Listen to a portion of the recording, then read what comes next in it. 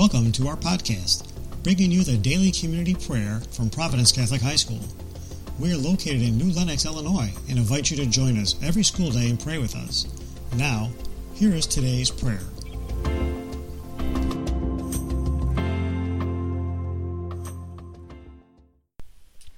Good morning, Providence Catholic. This is Coach Healy, the Dean of Students, and here is our prayer.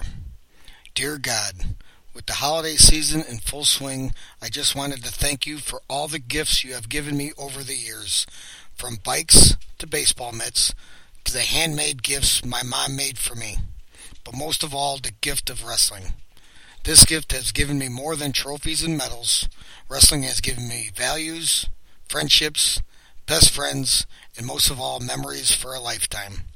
This gift has helped me understand that life is too short and that working hard and good things will happen. So God, thank you for all the little things in my life. Love me.